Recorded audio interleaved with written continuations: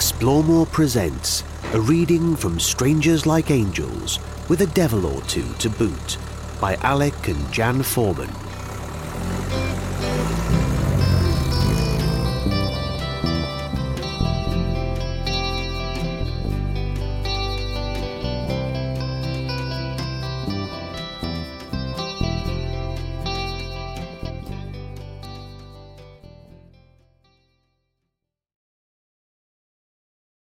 Chapter 41, Highs and Lows, 18th to the 24th of January, 1978, Pakistan, Iran. While staying in the grounds of the Salvation Army building in Lahore once again, we chatted with many of the overlanders who had travelled to the city in a variety of vehicles: a General Post Office van, a Morris Minor, a Mini, a converted ambulance, and even a dolly wagon, as Alec referred to one old-fashioned camper van. Driving in the latter was an interesting pair, a brother and sister travelling together.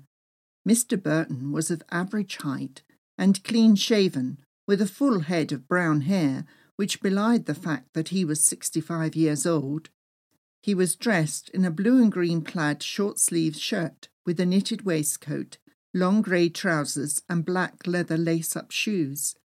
His sister, a few inches taller and 6 years older than him, was dressed in a white and green floral cotton dress, a dark green cardigan plus sturdy brown shoes. Her snowy white long hair was swept up in a tidy bun, emphasising her chubby round face and twinkling blue eyes. Alec chatted to Mr. Burton about vehicles, and they exchanged stories of challenges experienced on their journeys, while Miss Burton invited me into their pale yellow mobile home and put the kettle on. I felt like I was in a pensioner's cottage. It had large windows either side of the back that allowed daylight to flood the interior. The mustard yellow crimpline curtains hung on runners and were tied back with olive green velveteen cord. When she opened the fridge, the interior looked the same as if she were in a stationary home in England. Leftovers were kept uncovered on dainty floral tea plates. Fresh fruit and vegetables were in the bottom drawer. 5 eggs of varying sizes, with feathers and all, were safely lodged in an egg rack. Miss Burton took out the small china milk jug that matched the sugar bowl already on the fold-down table. She opened a packet of biscuits and placed a few on a pretty gold-rimmed plate. 4 cups and saucers with teaspoons were set on the table. The kettle boiled and tea was made in a stainless steel teapot, covered with a pale pink knitted tea cosy. Miss Burton called the men in to sit with us on the yellow crimpline-covered cushioned seats. The interior was significantly roomier to our Land Rover. Sipping tea and dunking rich tea biscuits, we listened to their travel tales. Originally, they were in business together, and after 20 years, they sold everything and went around the world. They stopped at St. Kitts Island in the Caribbean, where they established a sugarcane plantation, hiring local labourers. After some years, they continued on their travels, touring America, Canada, and then back to England. The brother worked for a further 15 years before retiring. Next, they went on a 3-month trip around Morocco, and later set out on their current 2-year trip to India and back. What remarkable siblings! The day was moving on, and we needed to be out and about exploring Lahore. First, a visit to see the Grand Badshahi Mosque, with its elaborate red sandstone facade decorated with a marble inlay of floral and geometric designs. 3 huge white marble embellished domes of the mosque could be seen above the outer high walls. Taller minarets of sandstone each stood at the 4 outer corners of the perimeter wall that surrounded the inner mosque. It was built during the reign of Mughal Emperor Aurangzeb in 1671. The mosque was located opposite the striking fort of Lahore, which unfortunately was not open to tourists that day. Walking on through the old city, the streets were narrow. You needed to be on your toes and keep your wits about you to avoid being run over by a passing tonga.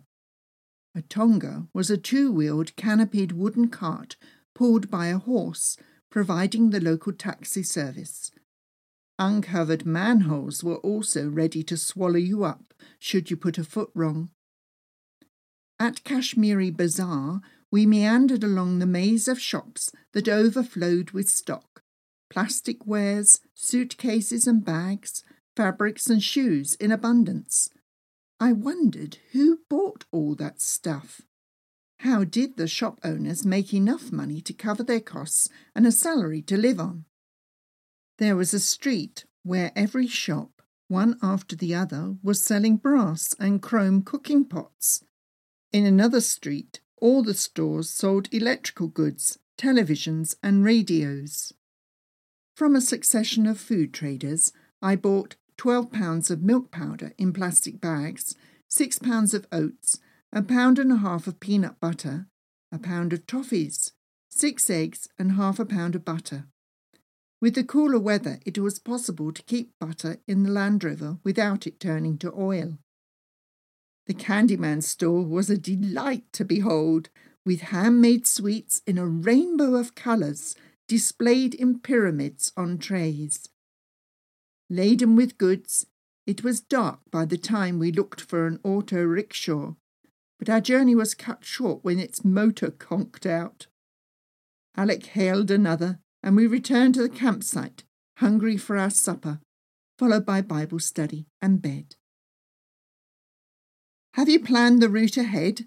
I asked Alec the next morning, as we ate homemade chapatis for breakfast with delicious butter and my homemade jam. Well, yes, it's all new terrain, as we will be travelling south towards Quetta. "So we'll be avoiding Afghanistan altogether?" I queried. Yes, the more southerly route west along here will take us directly from Pakistan into Iran, said Alec as he pointed the route out on the map. "I wonder how much snow we'll be travelling through?" I asked. That remains to be seen.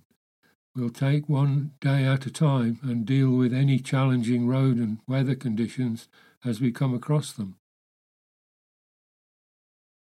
It took 3 days to drive to Quetta via Multan, Sukkur, Shikapur and Jacobabad. The terrain changed from flat farmland, growing sugarcane and corn, to flat desert plains with stubbles of dry brown vegetation. Thankfully, the roads were wider with less traffic and fewer people and animals to contend with. Much of the route followed alongside the railway track, and it was terrific seeing the magnificent steam engines pulling along the passenger carriages or freight wagons. Toot toot! The smoke billowed out of their tall funnels, creating black clouds that floated in the sky, trailing behind the trains as they forged ahead to their next destinations. Our meals continued to be regular and tasty, with stops at roadside cafes, and time to cook a satisfying dinner in the evening, like beef curry, dumplings and potatoes. I also successfully baked a pineapple upside-down cake in our clay dish oven. The journey took us onwards into the rugged range of the barren copper and russet-toned hills of the Bolan Pass in Baluchistan, the western province of Pakistan. On the Sunday morning, 3 days after leaving Lahore, we were all ready to drive on when there was a major problem with the seal between the engine water pump and the cylinder head. It had been dribbling during the previous 24 hours, but as Alex started the engine that morning, it dramatically sprayed water from under the bonnet onto the wings. "Darn it, I'd hoped we'd reach Quetta before the seal burst," Alex sighed. "Can you fix it?" I asked. "Not without a replacement seal, and can you believe it? We have a seal and gasket for every part of the engine, but not that one." "Well, What will you do? Good question. I'll take it to pieces and see what I can come up with, Alec said hopefully. For 3 hours, Alec worked outside in the bitter cold. He masterfully reshaped a rubber seal from our drinking water purifier spares to replace the perished one in the engine. I made peanut butter chapati butties and mugs of tea to keep us warm. Here goes. Alec switched on the engine and then climbed out of the Land Rover to check the exposed modified seal. Thumbs up.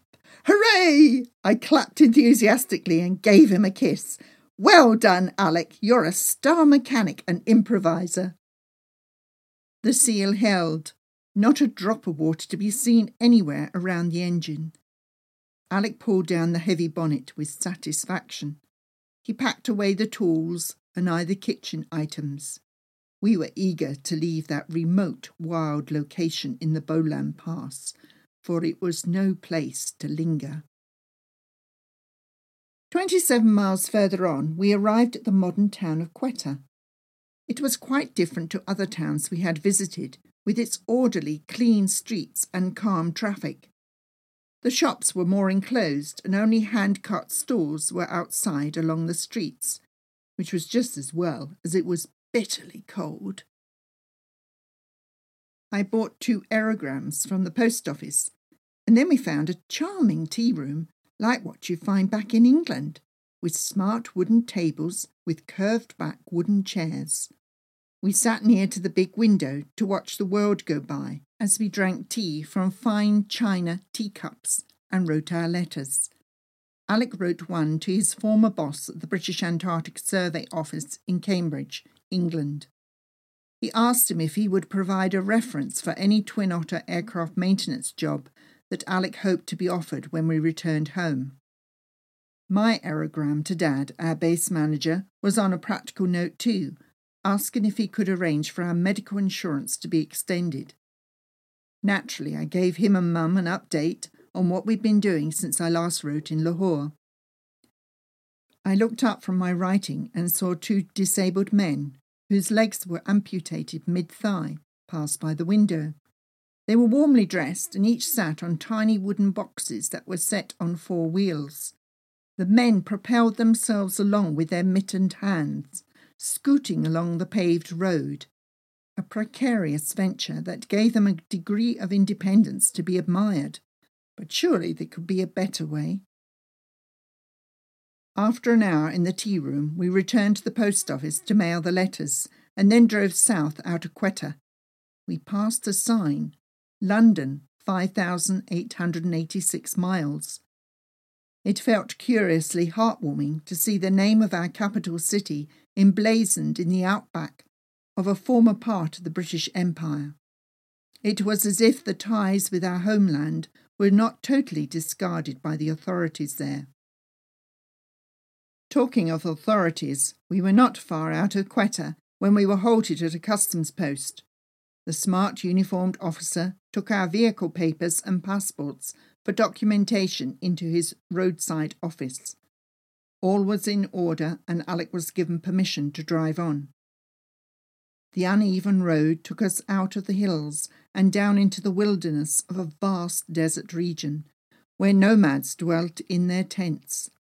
As dusk fell, they shepherded their flocks of sheep and herded their camels back to camp. We parked for the night beside the sandbanks, not far from the railway track, and I cooked dinner and baked a fruit cake. A steam train trundled along. The illuminated carriages highlighted the silhouettes of passengers travelling towards Iran. Tick-a-ticka, tick-a-ticka, tick-a-ticka, tick-a-ticka. The night was cold, so we took advantage of the warmth generated by the cooker and went to bed early. Contented and cosy, we fell asleep. What did they want? I asked Alec as he climbed back into the Land Rover the next morning. 2 bearded, turbaned and warmly dressed men had ridden up the road together on a single bicycle to speak with Alec. He was in the midst of doing his daily pre-flight check of the Land Rover. They shook hands and greeted Alec before cycling off down the road back towards Quetta. Oh, nothing, as far as I could make out. Seems they just stopped by to see if all was well. Maybe they thought we had broken down as you had the bonnet up. Could be, Alec agreed. Are you finished clearing up yet? We've a long journey today, and we need to get going if we want to reach the border by this evening. All right, hold your horses. I just need to empty the washing up bowl outside and pull the roof down, I declared. Alec had already climbed into the driving seat and turned on the engine, chumping at the bit. As it was, our journey of over 250 miles to the border took us through barren desert with mountains away in the distance. The sandy ground turned to a gravel plateau, mile upon mile of nothingness. Tiny villages were few and far between. How did anyone survive in such desolate terrain? We came across a parked Land Rover and a Ford Transit van. 20 Dutch overlanders had been travelling together for 4 months. They had been to Nepal and then to Goa in southern India, and they hoped to reach the Netherlands in 3 weeks. The tour leader and his right-hand man, a mechanic, were trying to fix burnt-out wires in the Land Rover's engine compartment. Meanwhile, everyone else was milling around, looking travel-weary. There was not much we could do, so we made haste and drove on while there was still light. We had tested the fruitcake at lunchtime. It was a bit burnt on the bottom, but otherwise edible. For supper that night, I boiled potatoes, reconstituted a meat bar with onions and peas, and stewed fruit and cooked milk pasta for dessert. It had been an unusually plain day, just travelling from A to B. I felt rather travel-weary myself. It was almost a year since we had set out on our adventure, and now it had become a normal way of life. You're looking glum, Jan. What's wrong? Alec remarked as he looked up from perusing a map of Iran. Oh, I don't know. Today's been long and monotonous. It's cold and my feet are freezing. So, you don't feel like you're in a movie right now? No, they miss out the humdrum bits. Well, tomorrow we can look forward to a possible tense scene going through the Iranian customs. Oh, yes, that could be nail-biting stuff, I said in jest, hoping for an easy passage into Shah Mohammad Reza Pahlavi's oil-rich kingdom. Alec cuddled up, real close that night, warming my bones and driving the blues away from my mind. The next day showed promise. The sun had shown up, and I was feeling warm and even overdressed in my jeans and toasty sweater. It was just a 10-mile drive to the Pakistan border control. The customs official scouted the Land Rover for drugs, banged on the bodywork and looked underneath. He tried to cadge a packet of razor blades before he documented the vehicle details. The passport official duly stamped our passports to prove that we had left the country, and we were given a gate pass to go under the raised barrier, out into no man's land. To reach the Iran border, we travelled a further 75 miles along terrible roads with tortuous corrugations across the flat gravel plateau. Whenever Alec could, he drove off-road where the surface was smoother, but it proved time-consuming, as he snaked between the coarse shrubs, aware that they could become tangled in the wheels. The Iranian border post was a collection of smart buildings with the railway track running between. A train had just pulled in, and the passengers alighted to have their documentation and baggage checked. We parked the Land Rover alongside a few other vehicles and were directed to the quarantine office, a huge empty room painted green. An olive-skinned man in a white clinical jacket vetted our vaccination certificates, passed them back, and nodded for us to go. No extra jabs for us, thank goodness. Next to the passport office, where the officials wore smart uniforms with big peaked caps. The lapels on their jacket shoulders were adorned with the gold braid of rank to give weight to their self-importance, as they delighted in being in control. Our passports were found to be in order and stamped accordingly to show we had permission to be in Iran. But it was not the quarantine or passport officers that made us a touch edgy. It was the customs officers. A bearded young man dressed in a navy blue suit came across to the Land Rover, looked it up and down and said, "I'm off to eat my lunch now. Drive your vehicle over there and park across the pit. While I'm away, you can empty every part of this vehicle. I will inspect it thoroughly on my return." Alec followed his orders and positioned the Land Rover over the pit for a full inspection. The wind cut across the vast countryside, which was empty and desolate apart from the train, a few vehicles and the buildings. As it blew, it covered everything in its path with a layer of dust. "Our things will get filthy if we get them all out now," I said to Alec. "I dare say his lunch break will be a leisurely one. We could be waiting a couple of hours." Well, we know we're not hiding any drugs or weapons. Let's pray the Lord will work it out, and we'll just empty the roof box. I placed our plastic tablecloth on the earth as Alec climbed up onto the bonnet and stood on the spare wheel to unpadlock and unlatch the box. Item by item, he passed the contents of our wooden storage box down to me. Our possessions were displayed for all to see, just like a jumble sale.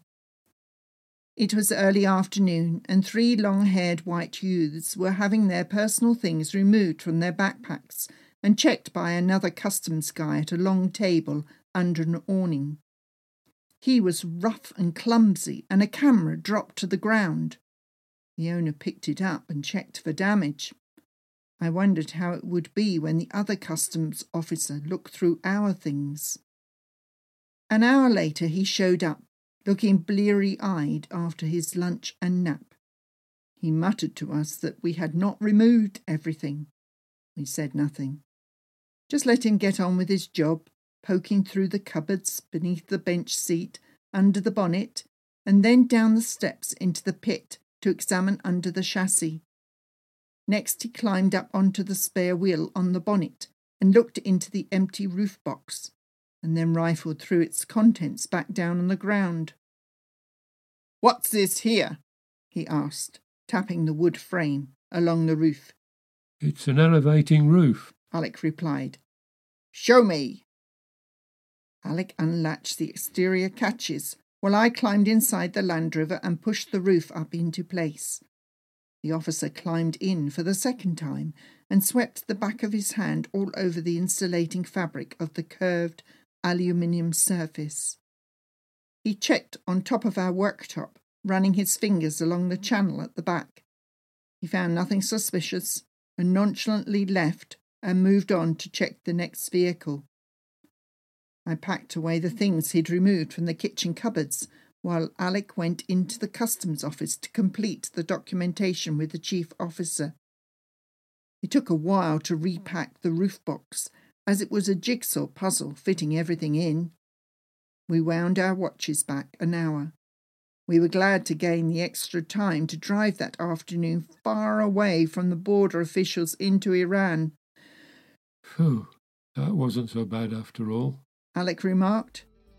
"Thank God, that siesta did him wonders," I smiled. Total distance driven, 33,055 miles.